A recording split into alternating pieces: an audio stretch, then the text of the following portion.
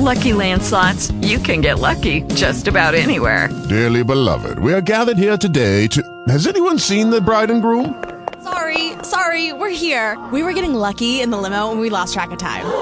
No, Lucky Land Casino, with cash prizes that add up quicker than a guest registry. In that case, I pronounce you lucky. Play for free at LuckyLandSlots.com. Daily bonuses are waiting. No purchase necessary. Void where prohibited by law. 18 plus. Terms and conditions apply. See website for details. Talk shoes. Recorded live. Good evening. It is April 27th, 2015. How time flies. And we're here tonight, once again, to talk about the only true impenetrable asset protection program available anywhere in the world that I know of. And my name is Michael Clark. I'm not afraid to give my name, as many other people that have conference calls are afraid to give their true name.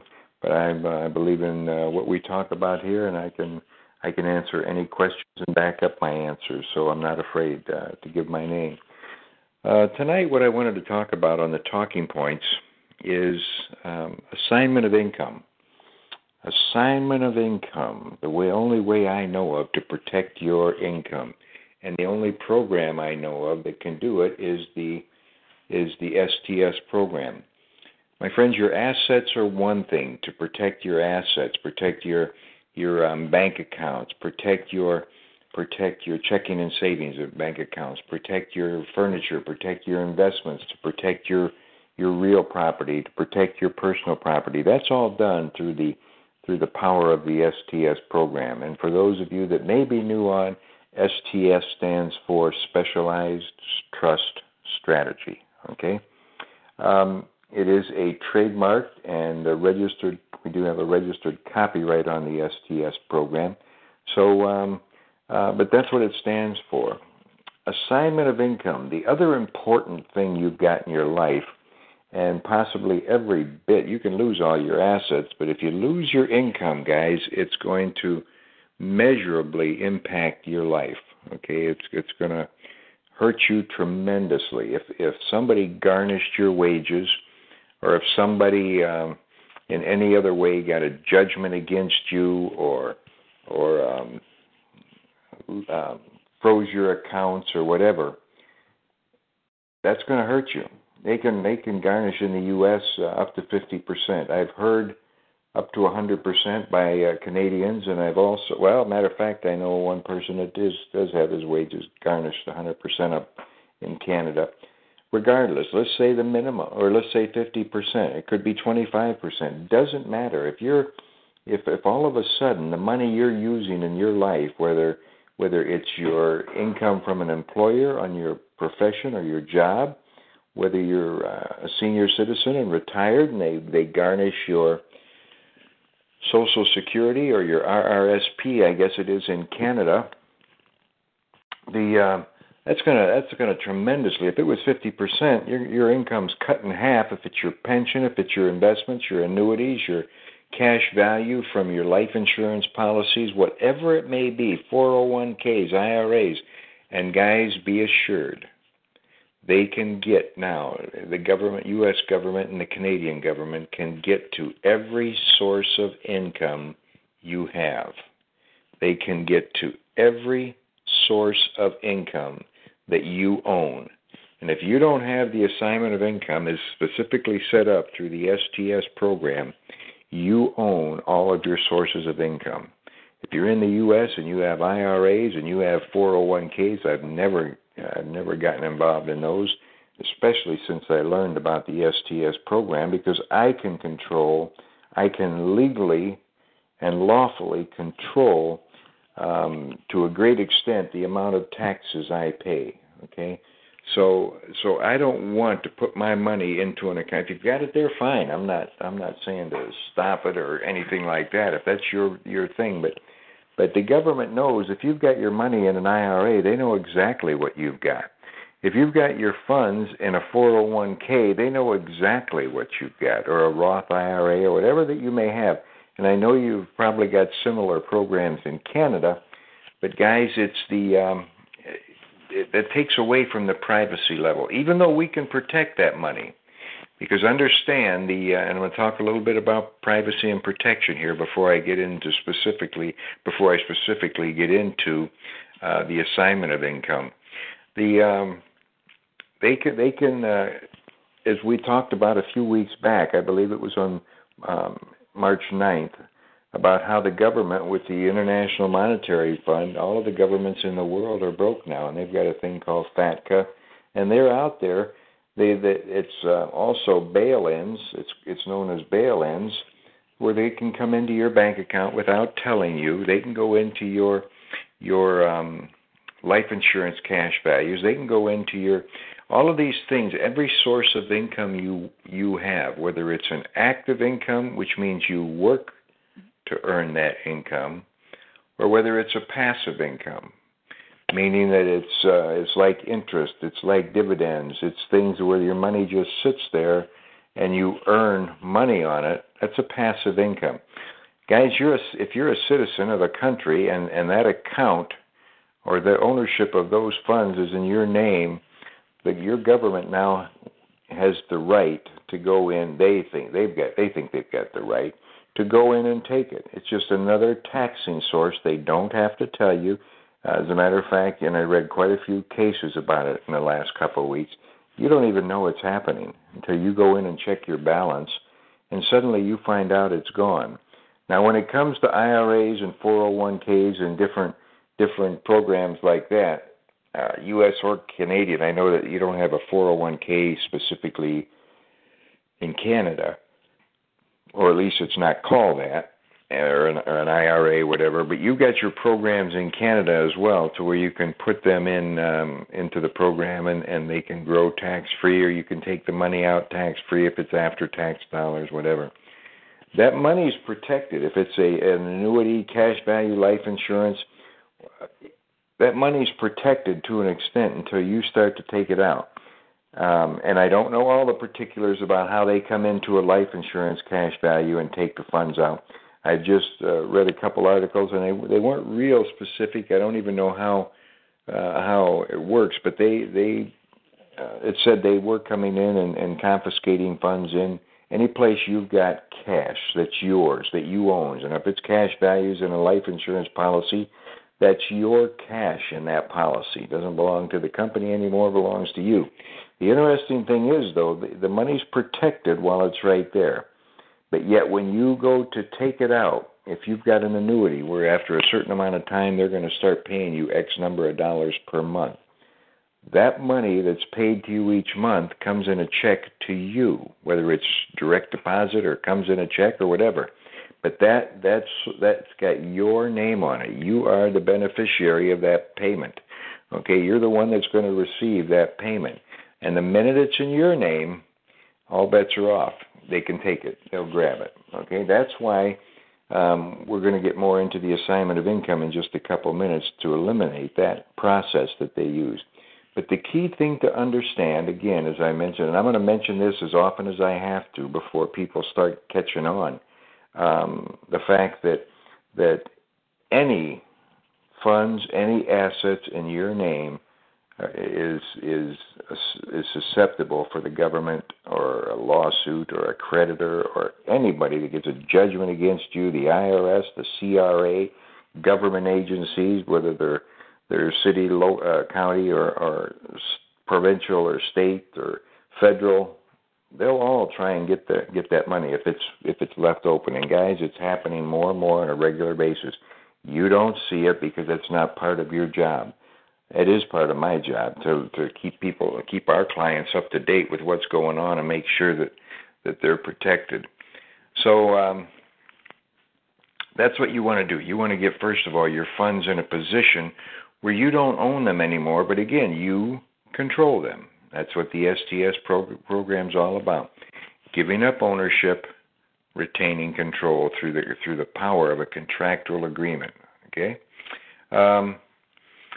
So now we've got assignment of income. Your income is very important to you, regardless of the source, whether it's active or whether it's passive.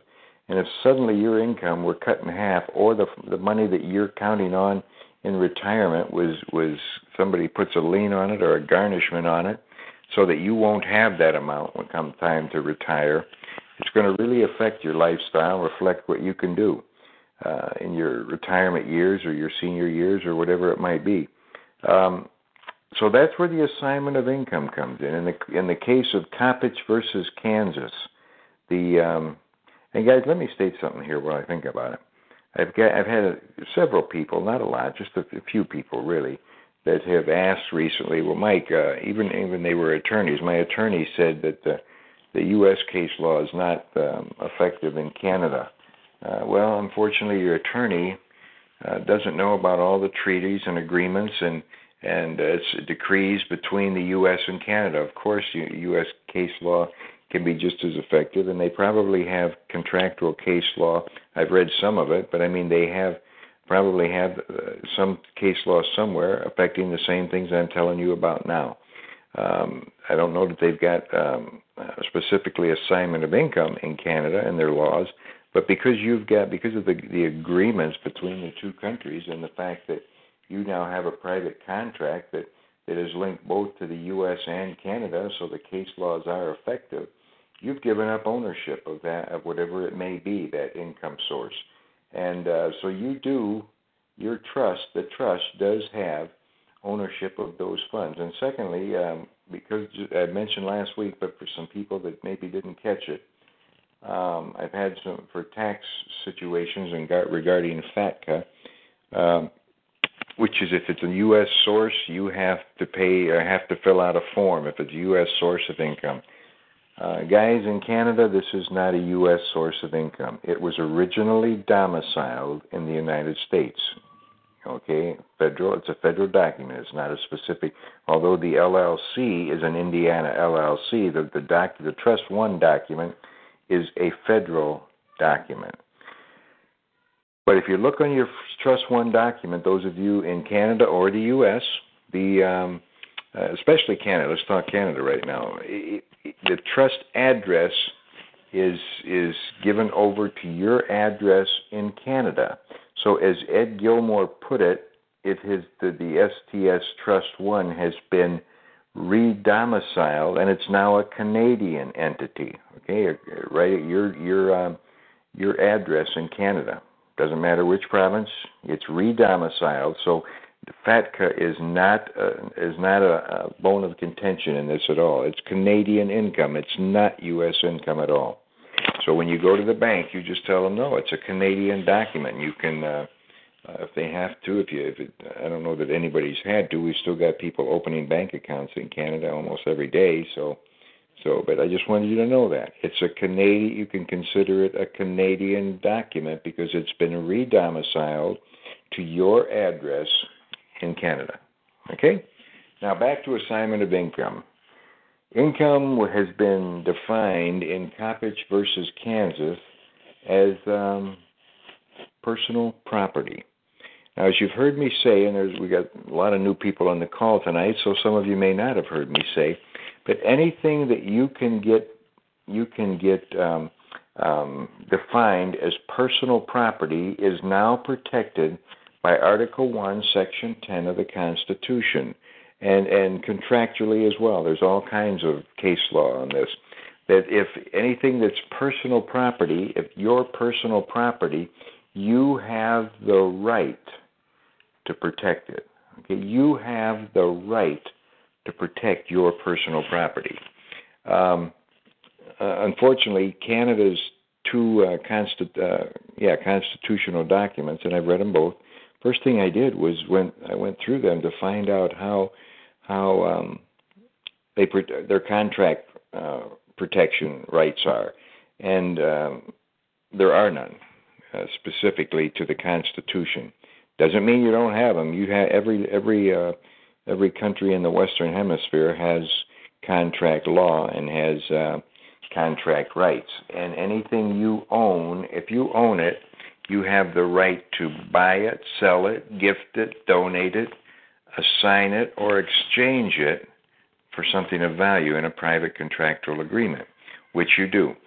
And when you start the program, you give not only all of your assets, but when you when you set up the assignment of income form and get them notarized, you've also you've assigned your income. It's a little bit different, but you've assigned your income, and on our assignment of income form, you have the right up at the top. You have the opportunity to determine what percentage of your income you want to give up. Now, and remember, people know you have to buy groceries, you have to buy clothing, you have to buy personal items, and so you don't want to put 100% of everything. But even if you put 80%, 90%, 70%, whatever it might be, and parts of your income you can put 100%, but you have to make sure that you determine an amount in which you still have the money. You can still show the income somewhere, either as passive or income, that you use to live on. Okay, you have to do that. But on the assignment of income form in Coppage versus Kansas, it lays out the fact that the judge ruled that income is personal property, and the analogy I use is that if you work for $20 an hour and you've worked 1 hour and 1 second, that first hour that you earn that $20, that is your personal property now. Your boss or whoever it is, the company that pays you, you've set up an agreement with them that they'll pay you daily, they'll pay you weekly, twice a month, monthly. Whatever it is, they will pay you according to the agreement you have with them. But that is your personal property. And because it's personal property, you own it. That's as simple as I can get. You own your personal property, which includes your income. So therefore, you have the right to protect your personal property. Okay? You have the right to protect your personal property.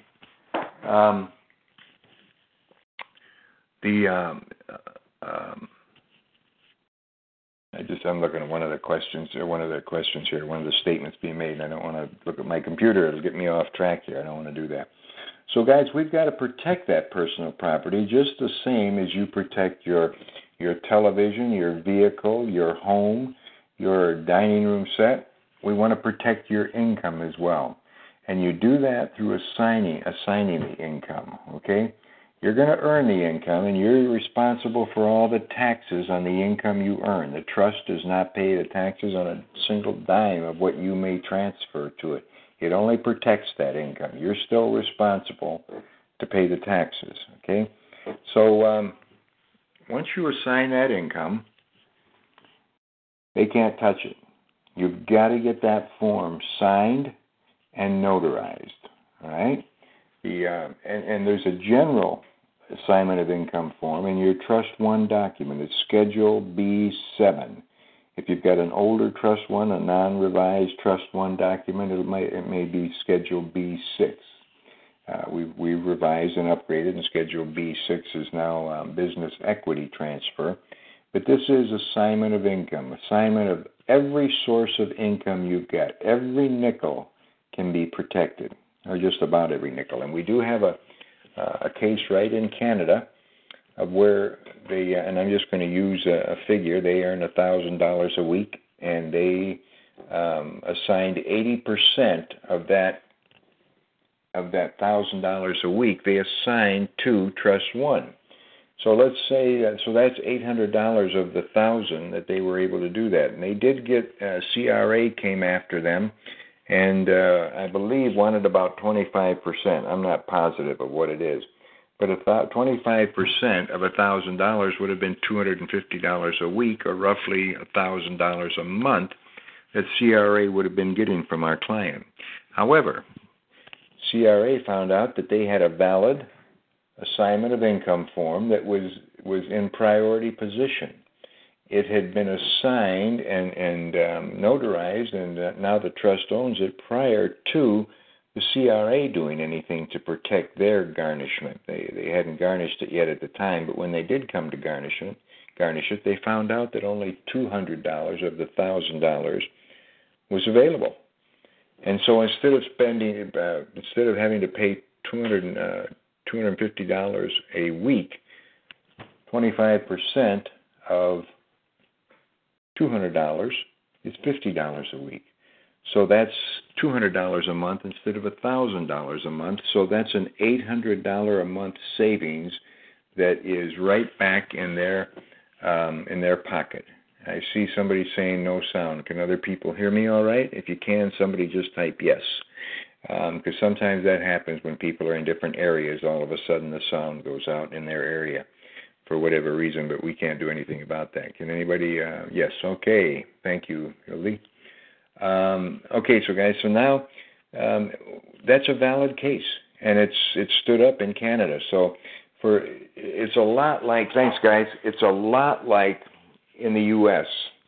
The IRS loses 95% of the time, but they are so threatening and so intimidating that they can scare you out of your boots sometimes, okay? All it takes is to get that letter from the IRS or the CRA and that little windowed envelope, and it'll scare you because you know it's no good. You know there's no good coming out of that one. So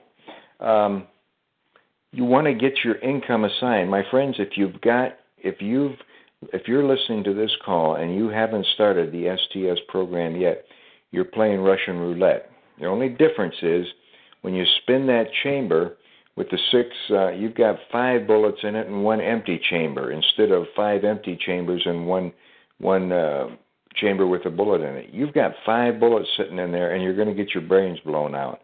There is no acceptable reason to not have the STS program. If you've got a job, if you've got an income coming in, guys, the first thing you want to do is protect what you've got. Either that or shame on you. People, well, Mike, I just don't have the money. Well, that's fine. If somebody comes after you, though, don't come crying about it. We've had people that have borrowed the money. We've had people that have put several different credit cards together to start their program. And I'm not saying this to get you to start a program for my benefit. It's not going to bother me one way or another whether you start a program or not. Guys, it's for your benefit. And if anybody's listened to these calls for any period of time, and you don't know my sincerity when I say this, I don't know what to tell you. I've seen too many people that have got chewed up and spit out by the CRA, by the IRS, by the government agencies, by the creditors, and then they come crying to me. We need that program, but we just can't afford it. Yes, you can. You can find a way to afford it. You don't need that new flat screen TV. You don't need that new car right now. You need to protect your assets, and you need to protect your income. Your income is probably much more important than your assets. I could lose my house and I could lose everything, physical assets. As long as I've still got my money to live on, I can rent a house, I can lease a car, I can do a lot of different, I can still put groceries on the table. But guys, you lose that income and it's a big chunk right out of your life, not just your financial life, but your life, okay? So assignment of income is a very easy thing to solve, okay? In Schedule B7, it's the general assignment of income form, and on there, right there, it states that the case law for Coppedge versus Kansas, and you sign that and get it notarized. But then that's only part of the program, part of the battle. You then put the CD that comes with your program. You put the CD in your computer, and you click on Trust 1, and you'll get all the minutes and everything that come up for Trust 1. And you scroll down to, I believe it's page 24 or 28, somewhere in there.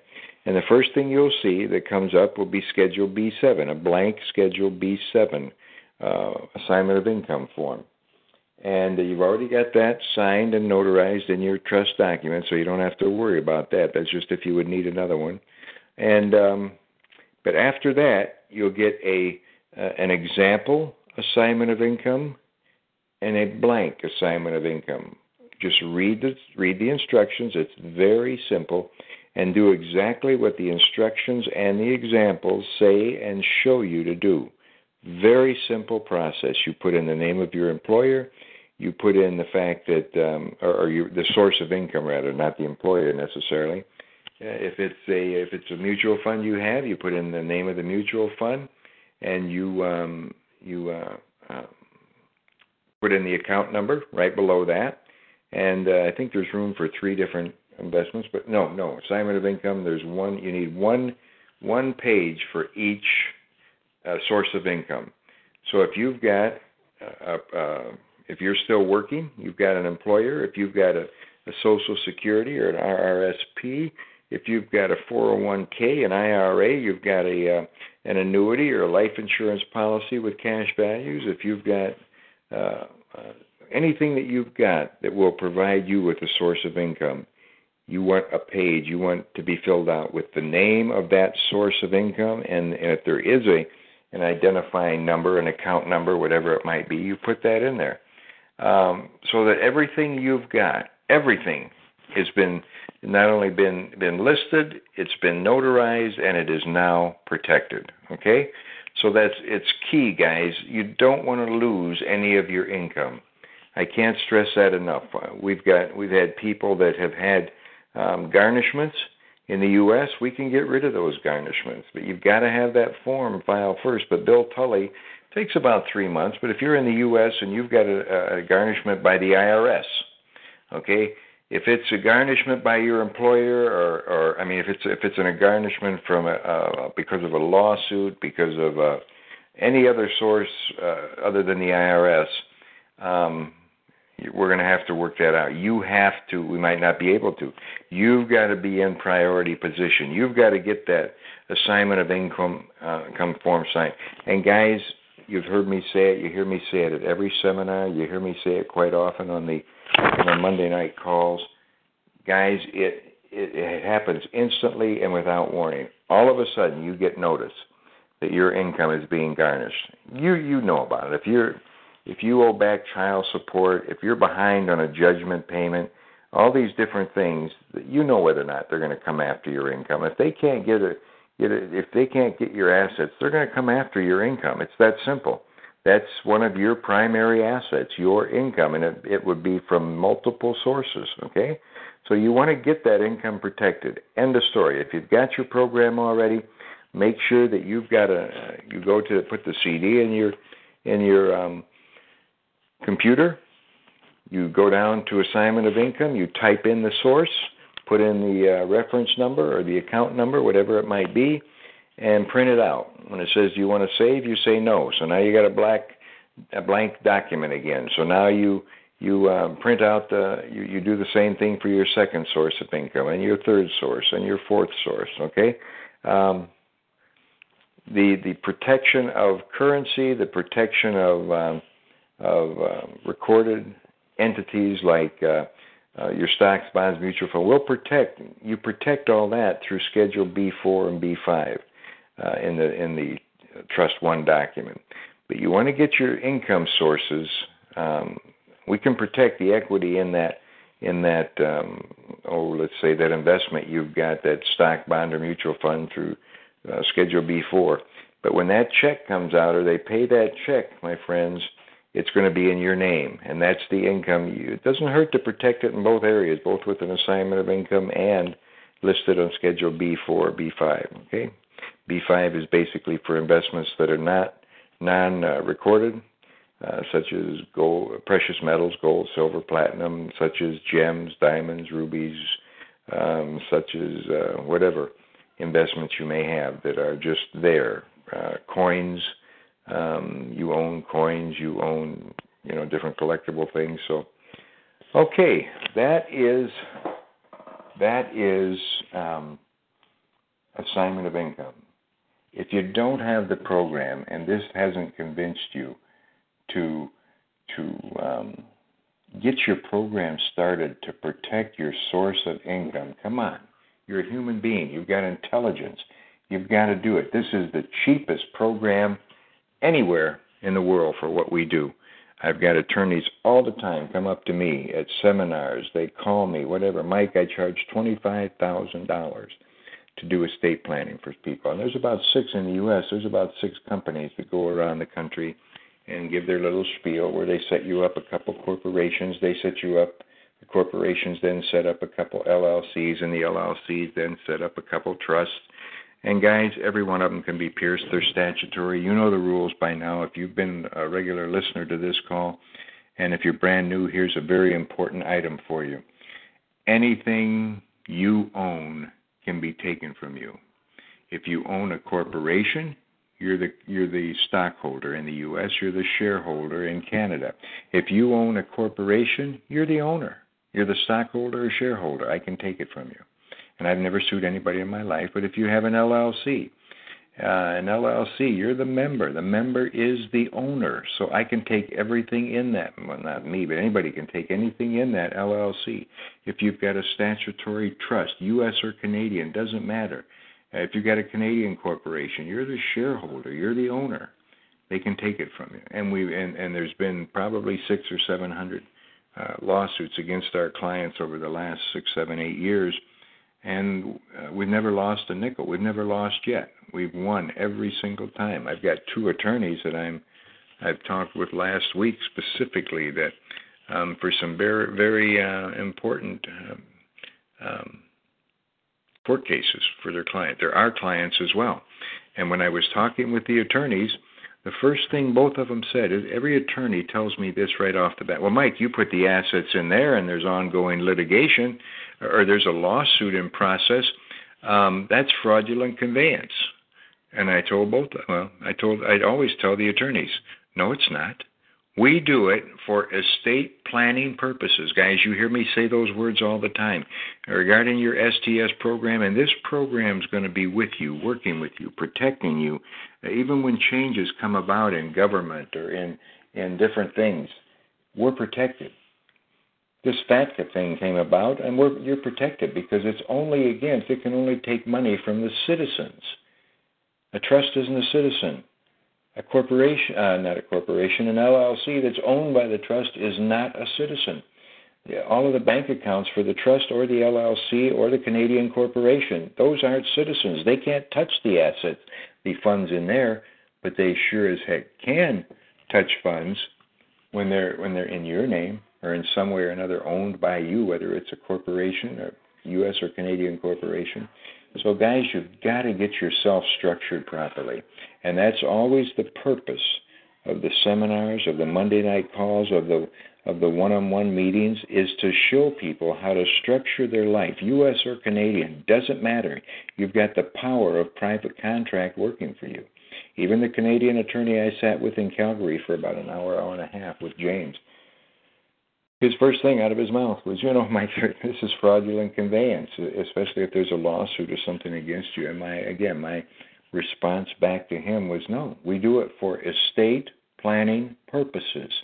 You're the one in control here, guys. Don't let them put words in your mouth. You're doing it for estate planning purposes. And understand, if there's no judgment against you yet, or if the IRS or the CRA doesn't have a lien against you or your funds, you've got to get this program and forever be in priority position. If you're not in priority position, whoever's ahead of you can take your money. They can take you to court and shut you down. They can shut your existing business down with a judgment. They can literally devastate your life as it is. And for a lousy $3,850, of which on July 1st is going up to $4,450, we haven't made any increases in our costs for 8 or 9 years now. So our costs have all went up with a lot of different things, paper and the binders and everything that we use. So we're going to have to add a little bit so we're not to get back on an even keel. But still, that's a ridiculously low price, guys. Attorneys will charge you. They charge anywhere from $2,500 to $5,000 just to set up a corporation. In almost every state I've talked to attorneys, and I know a couple thousand of them, and I'm beginning to know them in Canada now, and they said, yeah, that's about a going rate if they can get it from you. So, guys, we're not we're here to help you. We're not here to put big bucks in our pockets at $25,000 a kick, and they can't even protect you there. You own it. They set you up with a Canadian corporation. You're the shareholder. You're the owner. I'll take everything in that corporation. And so anyway, that is assignment of income, and that's the reason it's getting worse and worse as governments are more and more of them are going bankrupt. Every major country in the world is bankrupt right now. They're broke, and so they're looking for new income sources. Even the International Monetary Fund is broke, so they're pressuring the countries to start doing these things, to go in to put in place bail-ins so they can go into your bank accounts as a citizen and take the money from you. Okay? Now, that was that, and I'm going to get started. First thing I want to do is bring on guest 9 here, who's been waiting patiently on the phone, and then I will start answering the questions on computers. So if you have any questions and you're on the computer, go ahead and you can go ahead and type your questions in. Okay, guest 9, who is this? Hi, Mike. This is Nita. Hi, Nita. How are you? Just great. Good to hear from you. 2 questions. Okay. Assignment of income. Now, I'm looking at the assignment already notarized and everything. Does that simply remain in our documents, or do you give a copy of this to the bank where the auto deposit is made? Good question. I'm glad you brought it up, because I meant to say something about that, but I didn't. It always stays in her question is, do you keep the signed and notarized assignment of income form, or do you give it to the bank, or do you give it to your employer or whoever? Guys, you keep them right. You get them all signed and notarized and dated. That's the important thing, the date on it. And you keep them right in your trust documents. Should you have somebody come after and try to garnish or take part of your wages, you will send that document to me as the trustee for your trust. You let me know that you're being attacked and send me a scanned copy. And guys, if scanned is by far, or you can fax it too, but we can get a much better, clearer copy. And when I send something to somebody that's attacking you or one of our other clients, I want to make sure that it's as clear and looks as professional as can be, because it is very professional. But you just keep them right there. You don't send them out to anybody until such time as they may be trying to assign. And see, that's the purpose of having that date and that notary on there, because we can show that some time ago, quite some time ago, you assigned your income. And you beat them to the punch. You're in priority position, okay? So that's the answer to that, when you keep the documents right in your trust. So what's your other question? Okay, dual taxation. I emailed you about that earlier, but it was only 10 minutes before the call. If a person has been gifted a note of foreign currency, they do not have the resources to establish the STS trust package before the RV, and I know you pounded on that tonight, and thank you for doing that. They need it before, but if they don't, they exchange that note of currency to U.S. dollars in their personal name and personal SS number, then later establishes the STS trust package after the RV and currency exchange has occurred. Will they have a dual tax situation? A personal tax bill on the exchange, and then it's transferred into the trust or LLC. Would the trust or LLC then have those same funds taxed a second time? There's no dual tax. If you put the money into now you're talking about somebody that doesn't have the program at the time of the RV, correct? That's correct. Yes. Okay. First of all, you know the process. They should never, never, never put that cash in not even a $10,000 note until they've got the program. So they go to somebody. I mean, everybody that has dinar knows other people that have dinar, whether you've got the STS program or not. So you go to somebody you know and say, here, I'll give you a $10,000. You know it's worth whatever, $10,000 or $30,000 or whatever it might be.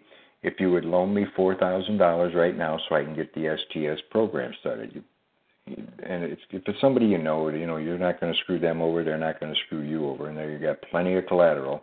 So they start their program first. It takes a couple extra days, but don't screw it all up for the rest of your life, because if you even cash in a $10,000, I don't even know if they have $1,000 or $5,000 notes, but if they do, don't cash in anything, guys, because it will forever be linked to your name. They can come in and get you. They can shut you down. They can say, hey, we want to know what you do with the dinars you had, and they'll have an IRS or a CRA agent there, and then you'll be in deposition. You have to tell the truth. Well, I put it into a trust, which you have every right, a contract trust, which you had every right to do. But here's where they'll get you then. Once they know that, and they know that you're the one that transferred it in there, they could shut down the bank account, and say, here, we're going to keep this shut down until you can prove to us that you've paid all the taxes that were due. Okay, so once they get that, there's going to be that's the rock solid basics for that. You don't cash in anything until you start an STS program. You can do it, and there's going to be people that are going to do it.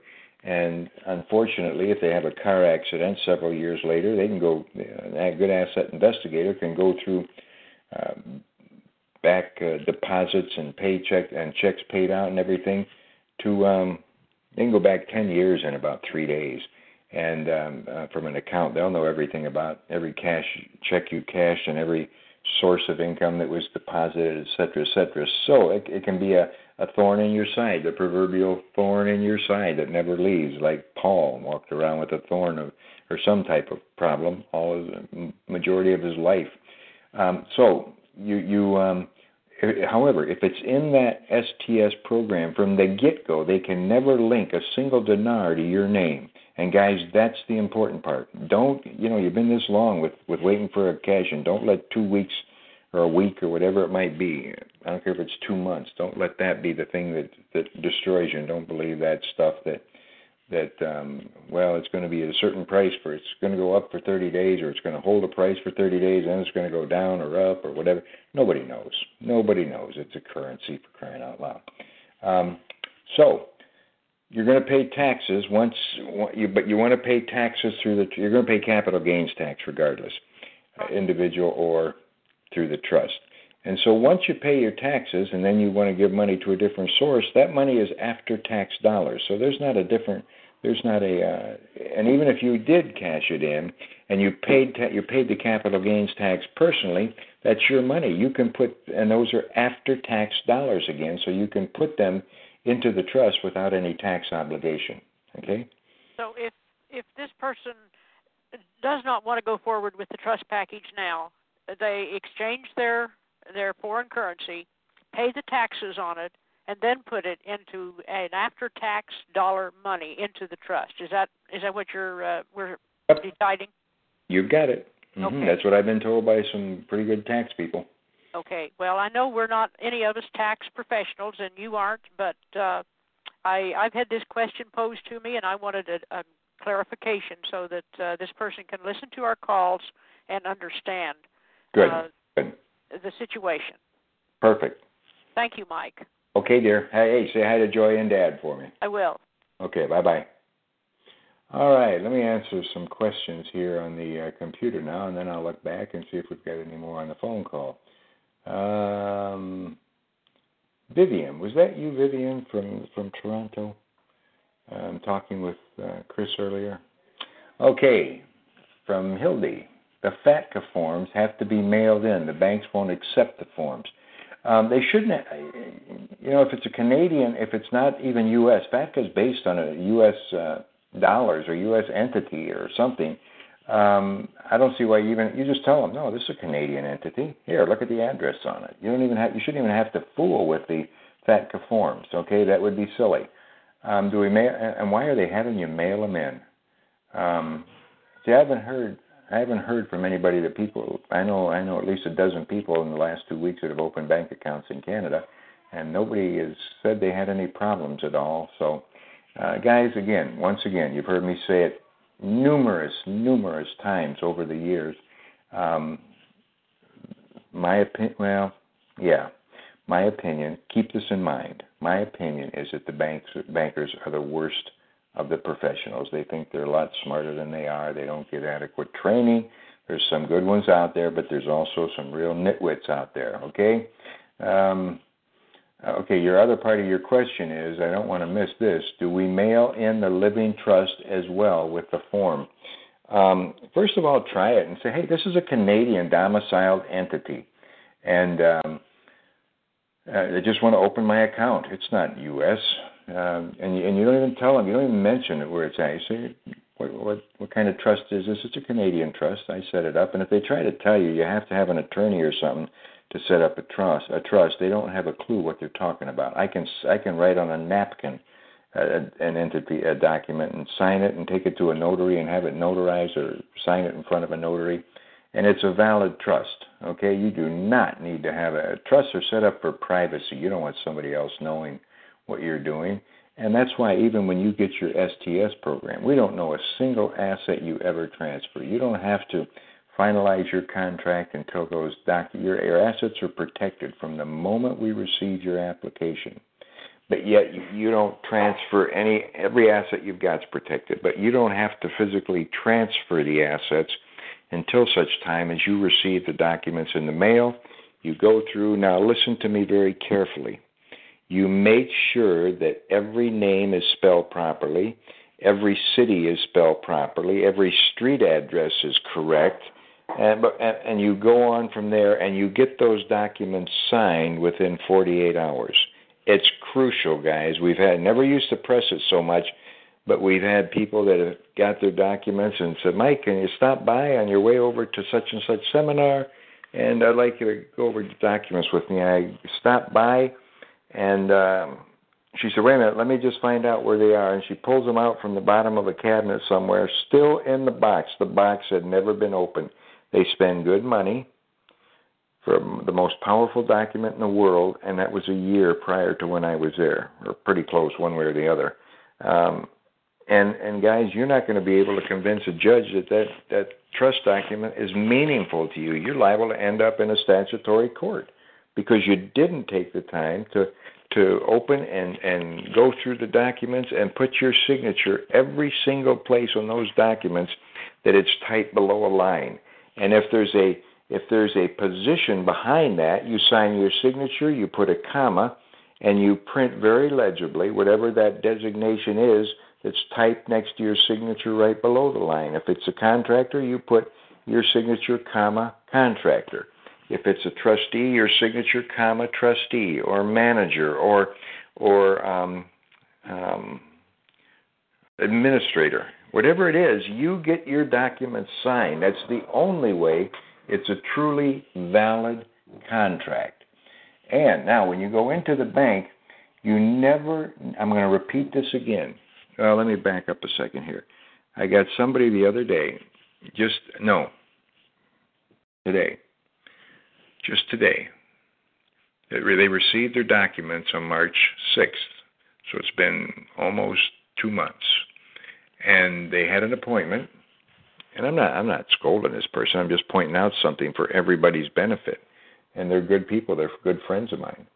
And they had appointments. Evidently, this was the second appointment to get something notarized. Now, they noticed that the one, and it's my fault, I mistyped the name of the town, and my error. And they realized that the town was spelled wrong, so this is the second appointment they've had to set up and cancel because we hadn't sent them the corrected document yet. They just happened to notice it, and they just notified me that they needed it changed. Guys, we've got a lot of clients. We'll help you just as quick as we can, but everybody thinks that their issue is just as important as you do. So we'll get to you as quick as we can all the time. I made an exception today, and before I left, we took care of that issue, okay? And but that's why we say right in the Green Book, first thing it says to do on the items to activate and activating and funding the STS program. Check and make sure the spellings and the addresses and everything else of names, of towns, of trust documents, LLCs, are correct. If they're not, we do make a mistake every once in a while. I shouldn't say we. I make a mistake every once in a while. And this was a specialized type, this was a custom trust. And so that's why I did it. And I blew the spelling on it. And it was that way in 2 places, I believe. But anyway, it's been corrected. But don't throw the if you need it today and you've had your documents 2 months, don't holler at me. I don't appreciate that. Okay, but do we mail in the living? Yeah, you can mail in a copy of the living trust. Yes, you can. Or you can give it to the banker for their records, however they want. But that seems, I just can't imagine why they need it mailed in. I cannot imagine that. That is just silly. Okay, Mike, Guest 12, Mike, as a note, Social Security benefits can't be split. It has to be 100% to go into the trust. Yeah, that's fine. I understand that. I don't know if I said something that said you can split them. I didn't mean that. I know they can't be split. They go into the trust and or the LLC, wherever you want them, one or the other. And if it was me, because if you're using the money to buy groceries, to invest, to do whatever you want, I'd put it in the LLC and not the trust. The trust, remember, guys, the trust is the nucleus. The trust is the powerful center of this whole program. Okay, so you want to keep it. You don't have to keep it totally. I mean, people are going to know about it, but I would just keep it in the background as much as possible. You're going to do. That's why we set up the LLC to put funds in a position where you can use it on a regular daily basis to live your life as a business. So I would put any funds into the LLC. Okay, let's see.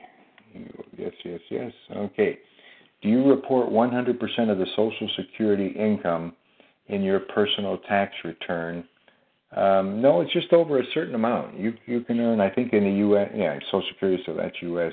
In the U.S., you can earn up to $13,000 with no tax obligation. But here's the important part, guys. Here's the important part. Everybody listen. Trust, when you get a K-1 distribution from the trust, that's not income. That's investment. That's passive income. That's investment income. So it doesn't go down as income. You save 15.2, I believe I heard Bill Tully say. You save 15.2 FICA that you don't have to pay.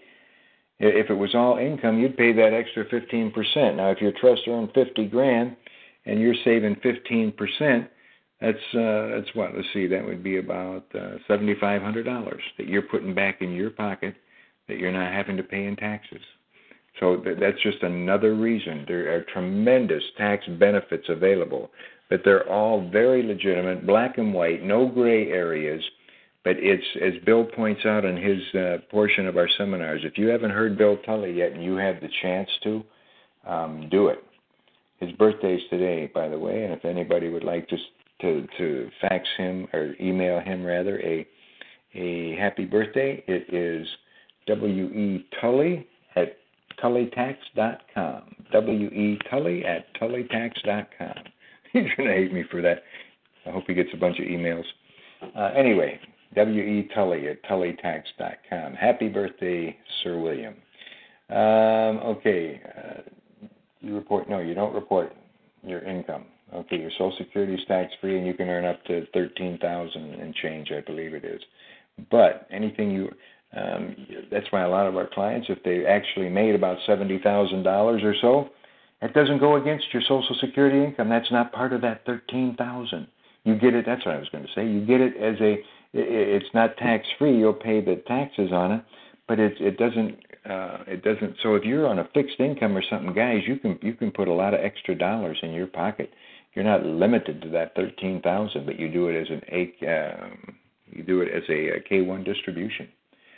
And you can do that. We'll be able to do that in Canada as well. We've talked about that, and Ed did agree, and he said what a powerful benefit, because I don't know if it's a T1 or a T3. I'm meeting with Ed on the morning or the early afternoon of the May 13th, and we're going to get everything resolved once and for all.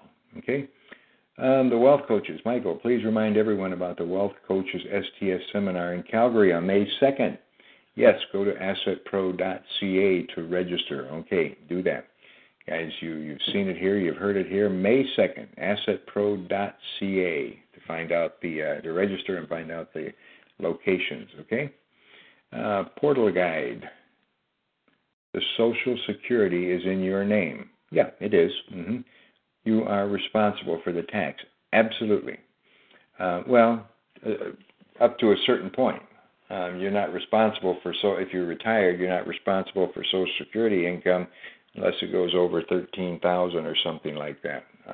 And then you are responsible. And guys, that's the thing with the assignment of income.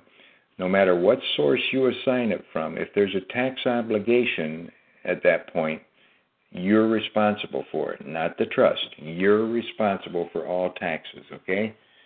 Don't get into a fight with by trying to cut a couple corners with the IRS or the CRA. That I don't believe in at all. And you can legally, lawfully, legitimately take your taxes way, way down. As Judge Learned Hand said, you're entitled to every lawful tax obligation that's at your credit. You know, the problem is, though, most tax people, including some accountants and I don't know about CPAs, but some people, they don't know, tax professionals, they don't know any more than 75, 80 tax benefits, when in fact there's over 425, I believe it is, something like that. I've heard Chappie talk about it. Okay, let's see, portal guide. Okay, and again, I'm not trying to. I don't know that much about the taxes. I'm not giving you tax advice here by any stretch of the imagination. But I'm just going by what I've heard other people say, and this is just a conversation between me and thee. And for the true rulings on that, you go to your tax professional. He will tell you. But a K-1 distribution is not taxable as income. You save the FICA. You save the 15.2%. Okay? And it does not count against your Social Security income. I know that for a fact. Okay, let's see what else we have here. Michael, personal bank accounts. Should we assign the bank account numbers using the trust schedules as well? I would, yeah. I would protect it through the B4 or B5. I'd be B4 because it's in your name. And I would also put an assignment of income. Now you don't need that. If you protect that particular bank account, you put the name of the bank, the name of the account, and the account number, and it's protected. The trust owns it according to the percentage that you're assigning to the trust. That'll be good. Or the trust owns the whole account. But you don't want that. That's a personal account. You just assign that. And don't keep any more in your personal account than you need for your monthly expenditures, okay? Everything else you transfer into the LLC trust account or the trust bank account, those two accounts. You want to keep the overwhelming majority of your funds in those two accounts. Let's see, Chappie, how come you don't tell them about your crowd? Nope, we're not out here, and I understand that, and it's I don't know that much about that program. I do believe in the key logging, but we're not here to. That's one of those. I've heard so many programs that we're supposed to be just as good as can be, guys, and you have to. I'm not saying this one is or isn't, but I'm not attaching. We're not going to be attaching on it. If you work with Chappie and find out about that, otherwise everybody's going to say, "Hey, Chappie told us I want to tell you about my program too." So we're not getting into that. The key logging is part of what we're doing. That's asset protection. Okay. Do we need to change any forms with regard to your address change? Any place you see an address that's, and it may be in there. I think we've got everything changed. But if you see an address that's anything other than the 128 Southeast Street, Unit 565, Crown Point, Indiana 46308, change it. Put the new address. Put that address on. The old one, 6622, isn't in effect anymore. Okay? So if you see a bad address, if you're not sure, give me a call. Or not a call, give me an email. Okay, my account is already open for 6 months. This FATCA form is after the fact. So do we mail it in with the living? No. You just let it lay there. It's not, you don't have to mail it in anyway. It's a Canadian domiciled account. You don't have to give them a FATCA's for if it's something pertaining to the U.S. Okay. I don't know all of it, but if it's income potentially coming out of the U.S. or something, just leave it just the way it is, Hildy. No problem with that. Are the templates done? FATCA ready yet? I just met with Bill yesterday. Yeah, I'll have them out in a day or so. Okay, just got a lot of things we're trying to catch up on here. And one thing that I'm noticing is that a lot of the letters that had me in a quandary, because there's so many letters for CRA and IRS and judgments here and judgments there.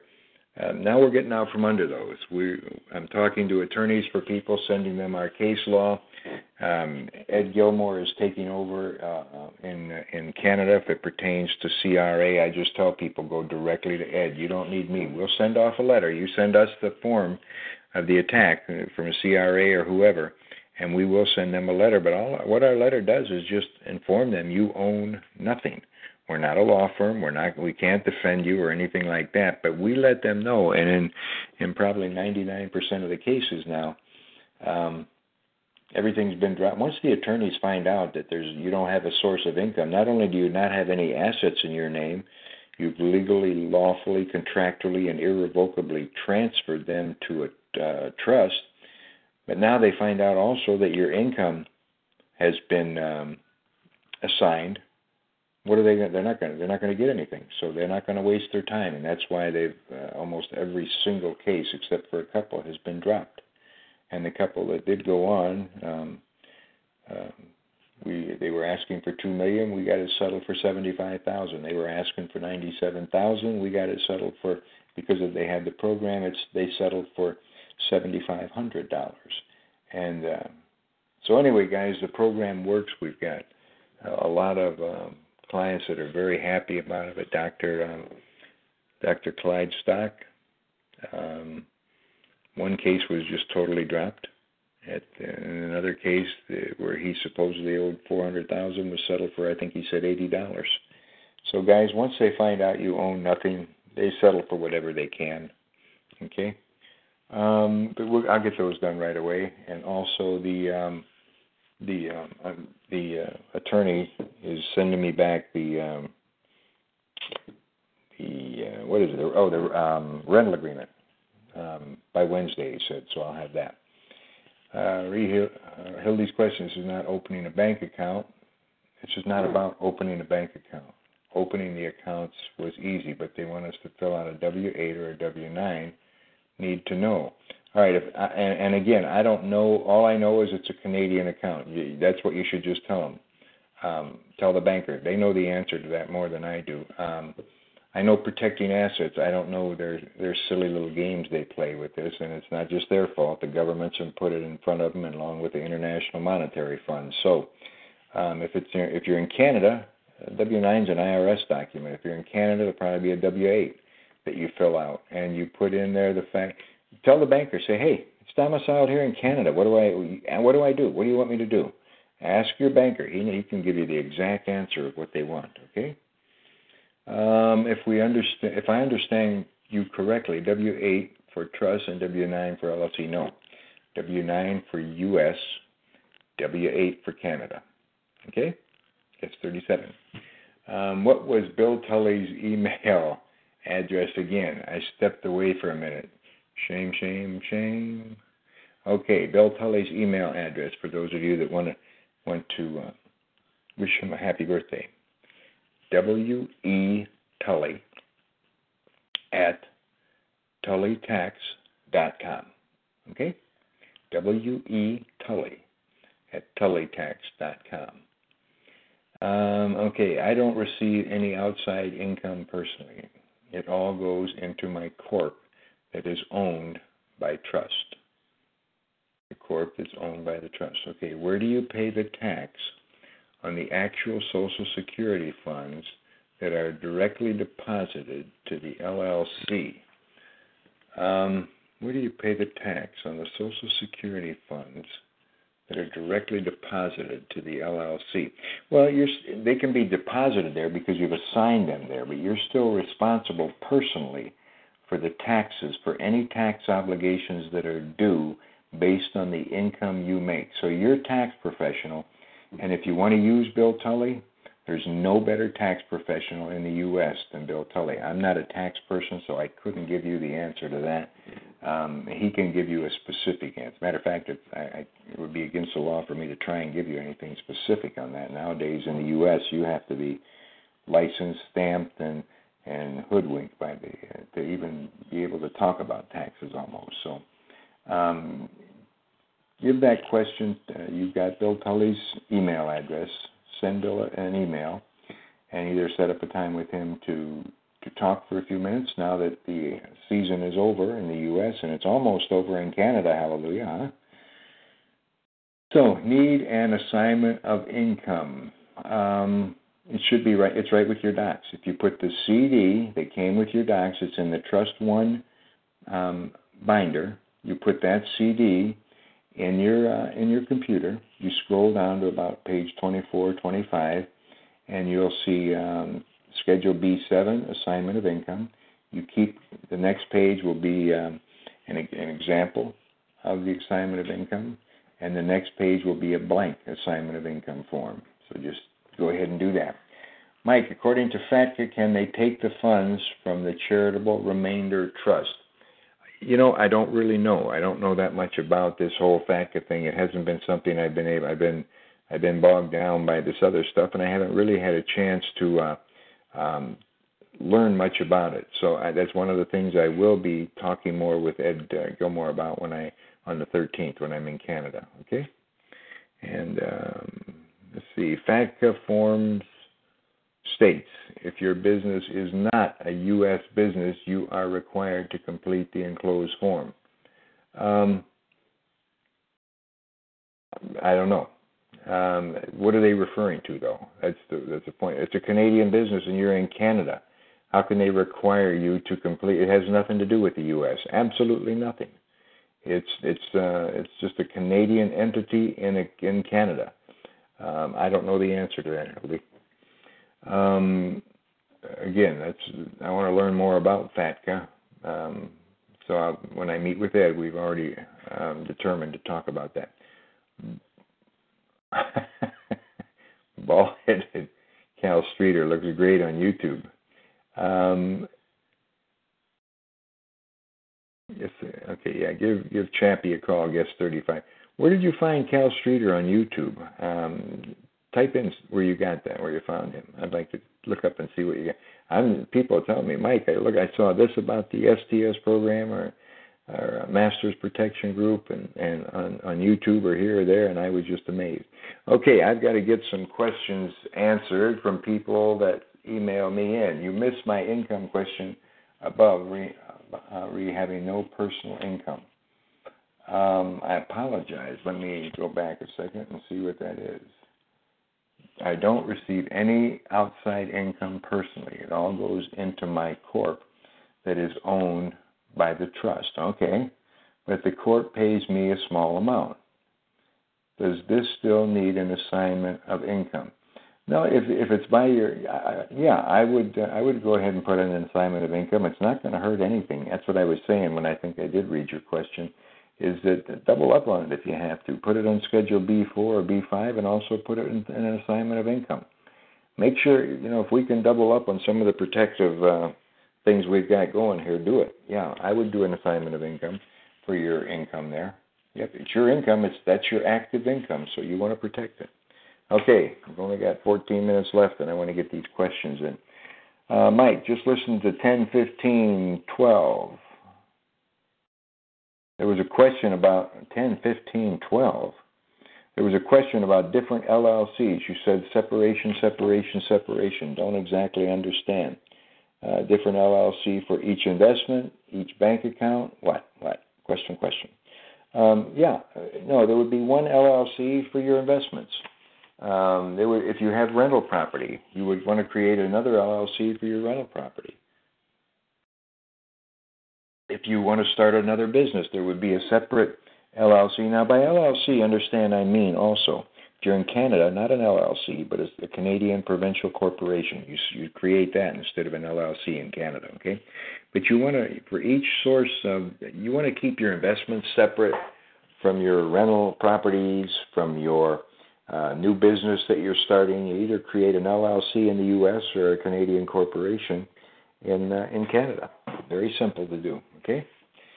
Can one's LLC purchase property, making the title of the property in the name of the LLC? Absolutely it can. It would have to come through a minute order of the trust because the trust owns the LLC, and then an acceptance of that minute order by the LLC. Or, just put a simple little minute order together for the trust and the LLC. You can do, again, double up. If you're not sure, it doesn't hurt to have more protection than you're thinking about.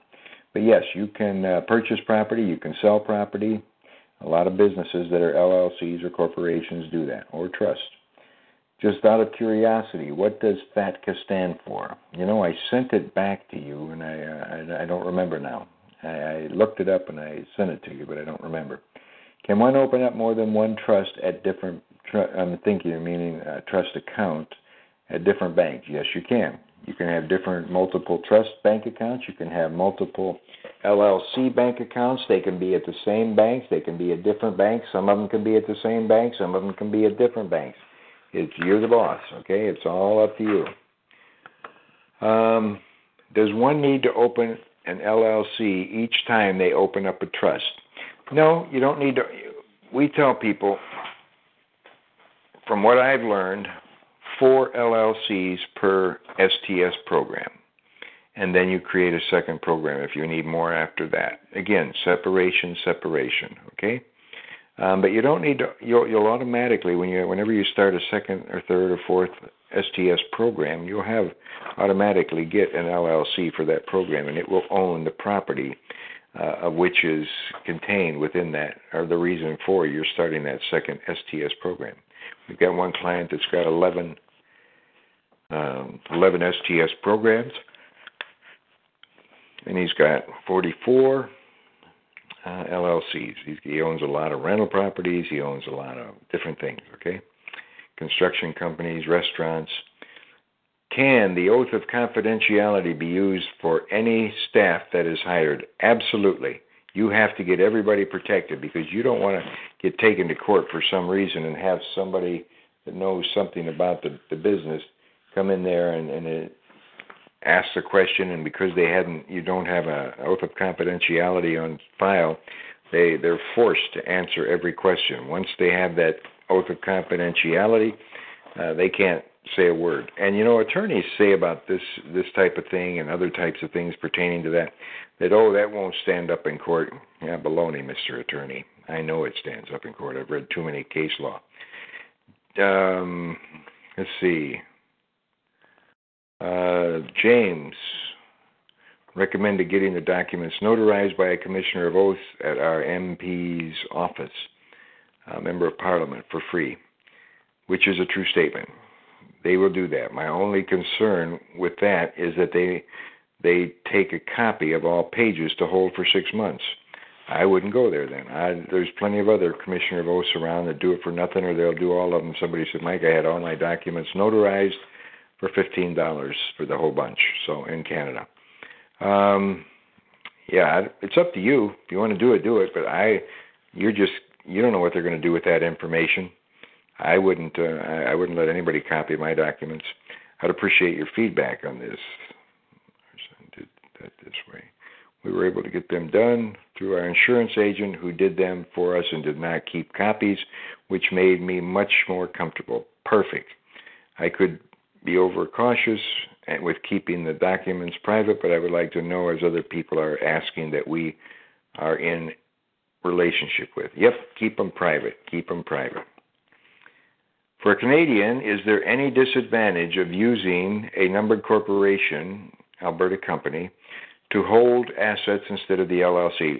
Well, you're going to have the initial LLC that instantly, upon receiving your documents, it owns all the assets. Okay, the trust sets it up, the LLC, and the assets are transferred to the LLC in the funding process. Anything beyond the initial LLC, you can set up a Canadian provincial corporation, whatever province. You can set up an LLC in whatever state you want in the U.S.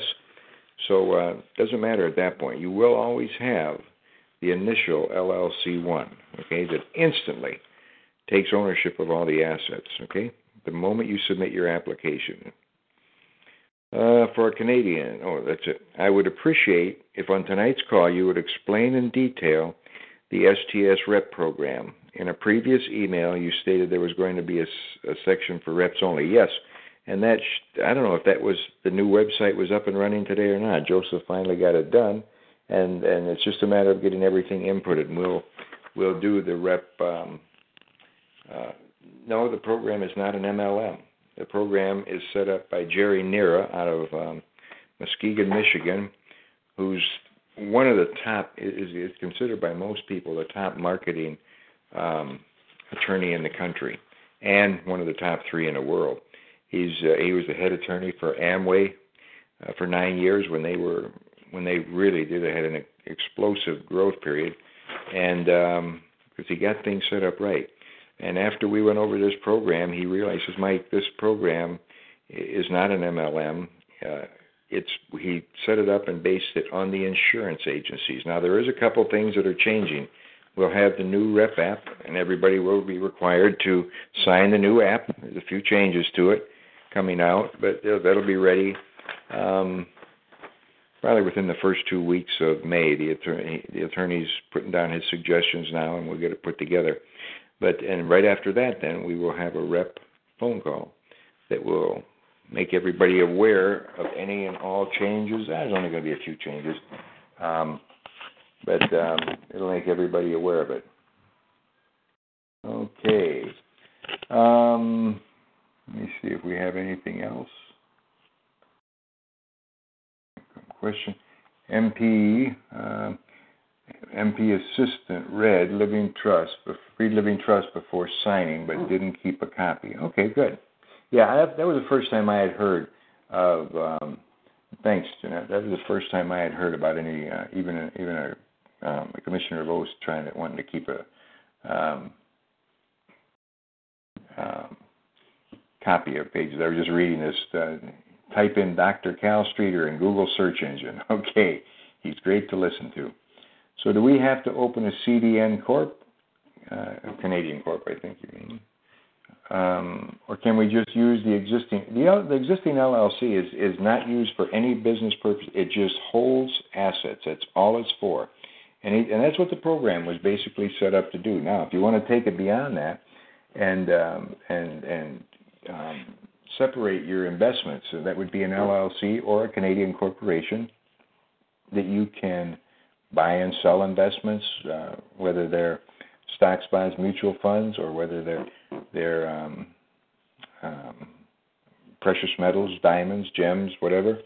But the first LLC is just to hold, so you're instantly protected. It's a non-business entity. You can't use it in any business-related thing. As a matter of fact, it says right on the operating agreement, not to be used for business purposes. Okay, so that's where the first one LLC is. It's to instantly protect everything you've got, and that's its sole purpose. So, my friends, we are at the bottom of the line again. Oh, here. Oath of confidentiality form. Yes, it's on the CD. You can go in there and make out one for somebody, anybody that works for you, anybody that does your taxes, anybody that's my attorney. I said, before I can show you a copy of anything, you need to sign an oath of confidentiality. He says, no problem. I wouldn't think you were very professional if you didn't ask me to. If they don't know about that, then shame on them. Credit union tried to keep a copy. Credit unions, they're not set up for any business-type entities, of which this is a business trust and the LLC or the Canadian corporation. Rental agreement, yep. That's what I just said. I'm going to have that back from the attorney by Wednesday. So, thanks, great call. Thank every one of you for taking the time to come on the call tonight. I certainly appreciate it. It's always, let me get this. Hold on, we got one from South Nevada. I just happened to see. Southern Nevada, you are on the call. Who is this? Good evening. Can you hear me? Yeah, I can hear you. Who is this? Yes, I wanted to know whether your LLC that's in Indiana requires an annual resident agent fee, number one.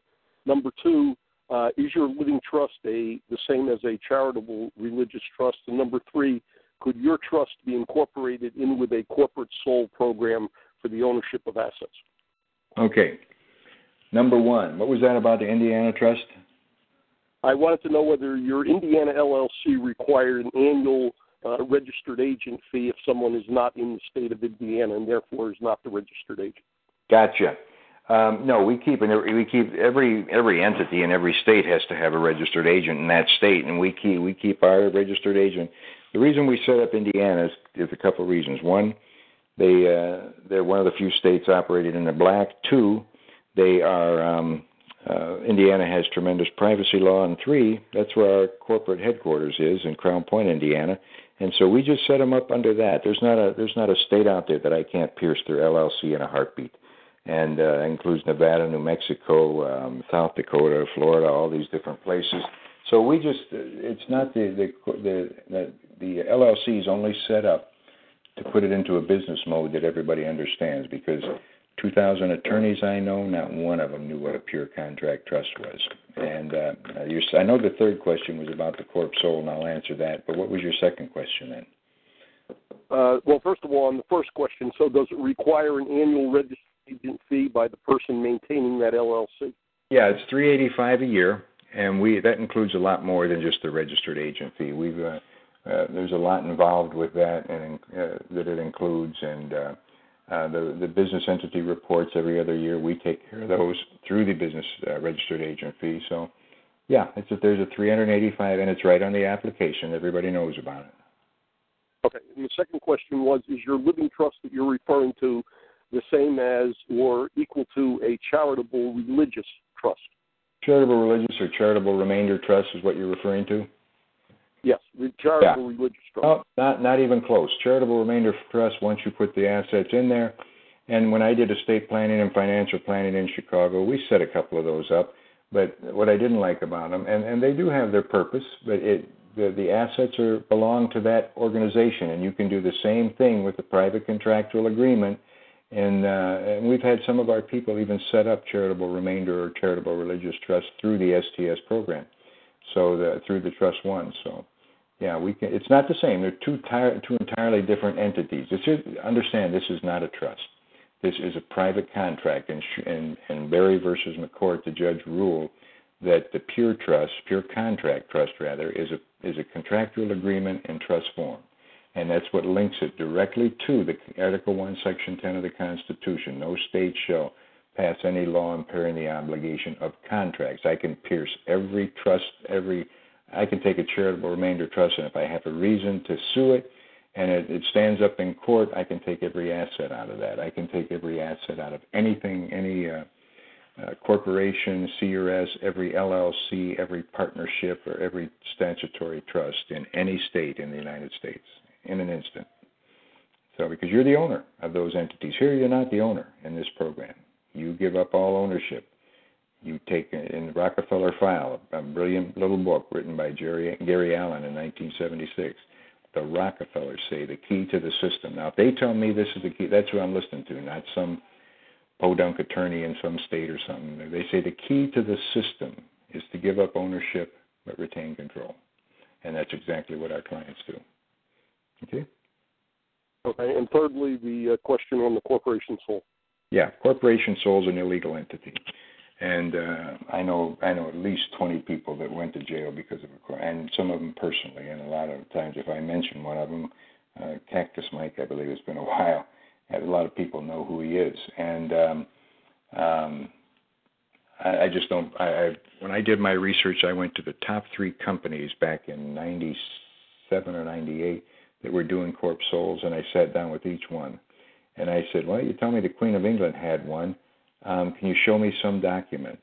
Not one of I went to them in separate times, a couple months in between, and I own a steel erection company in Chicago, so I had the money that I could fly around and do those things. And not one of them could show me any person or any proof that it worked at all. And as I looked and did my research on basically the Rockefellers, the Kennedys, and the Carnegies, and the Morgans somewhat too, they all had pure trust. That's what they used. I didn't create this program. I only uncovered what they do, and I took my research. After 12 years, I took it to a private attorney in Chicago.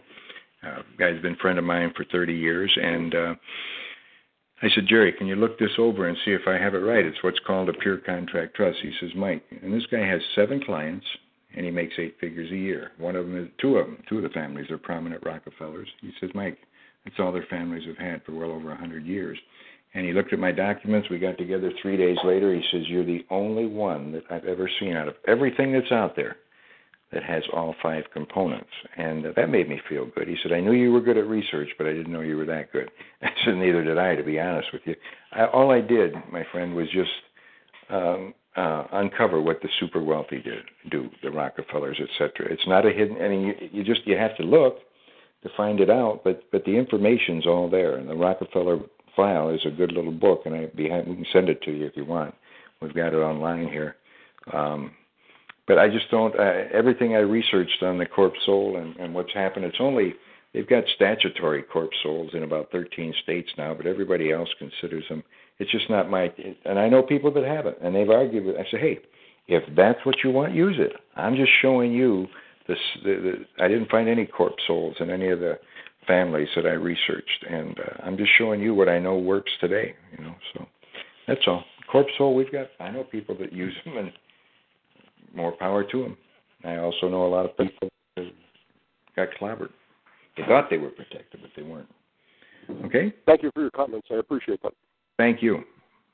Okay, we've got Northwest Illinois. Verba, come on. I just wonder who that might be. Are you getting my emails? Are you getting my... Yeah, I got one just the other day. Been very busy. I answered your email. I heard John here answered too, but I just takes so long sometimes. It's like, and we've had trouble with them getting through before. I was just checking if they were coming. Yeah, I think they're coming through now. Okay, great. Thank you. Okay. I appreciate it. Great call. Going to go back and listen to it again. Okay, thank you very much. Have a nice week. You too. Thank you. Bye-bye. We have Central Coastal California. Who's this? Yeah, this is Dwayne in Central California. I've got one background and then a question to go with it. Background is I bought the STS about 9 months ago. I just ordered a second one about 2 weeks ago. Now, the second one is going to be the sponsor of the second one, or the money that's going to fund it, is going to come from the first one. My question is, the certificates will go to who? Will they go to the first one, or where do the certificates go? Certificates will go to the contractor, which is your first trust, and you can do with them what you want after that. Okay? I want how are you, Wayne? Good to hear you. Good to hear you, man. I'm getting better. The medication that they've given me is helping, and that's good. Good, so, good. Hey, next time I'm coming to California for a memorial service for my mother and father on first part of June, and you're in Thousand Oaks there, right? Yes, absolutely. Can you get out for a cup of coffee once in a while, or no? Absolutely. I mean, I'll do you dinner. I'll do you one more than that. That would be my pleasure, my friend. I look forward to meeting you and saying hello face to face. Okay. Thank you. Okay, brother. Have a nice week. Bye. Okay, guys. Thank you so much for all of you taking the time. Oh, as an employee, what is stopping CRA garnishing my wages? It's sourced from my employer. You can do that, but we can then turn in the assignment of income and show your employer, hey, you better not do it again, or we're going to sue you. That's a touchy thing, but it's your money. First we'll let not the employer, we'll let CRA know, hey, we'll send them a copy of the assignment of income form, so that they know. They know the law. They'll try and threaten and intimidate and all this and that, but they know the law. Thank you, Rita and Dave.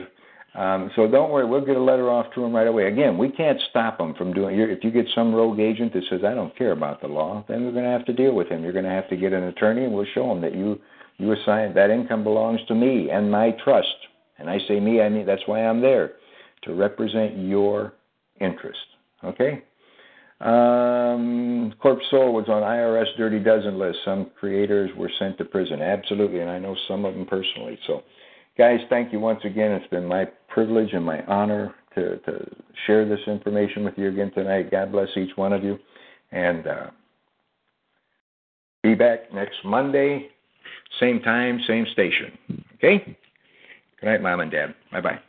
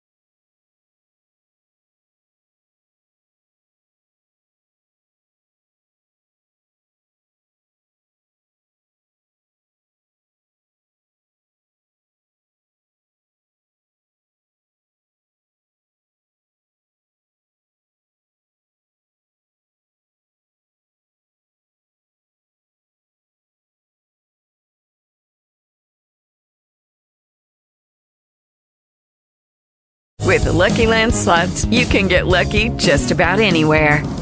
This is your captain speaking. We've got clear runway and the weather's fine, but we're just going to circle up here a while and get lucky. No, nothing like that. It's just these cash prizes add up quick. So I suggest you sit back, keep your tray table upright, and start getting lucky. Play for free at LuckyLandSlots.com. Are you feeling lucky? No purchase necessary. Void where prohibited by law. 18+ terms and conditions apply. See website for details.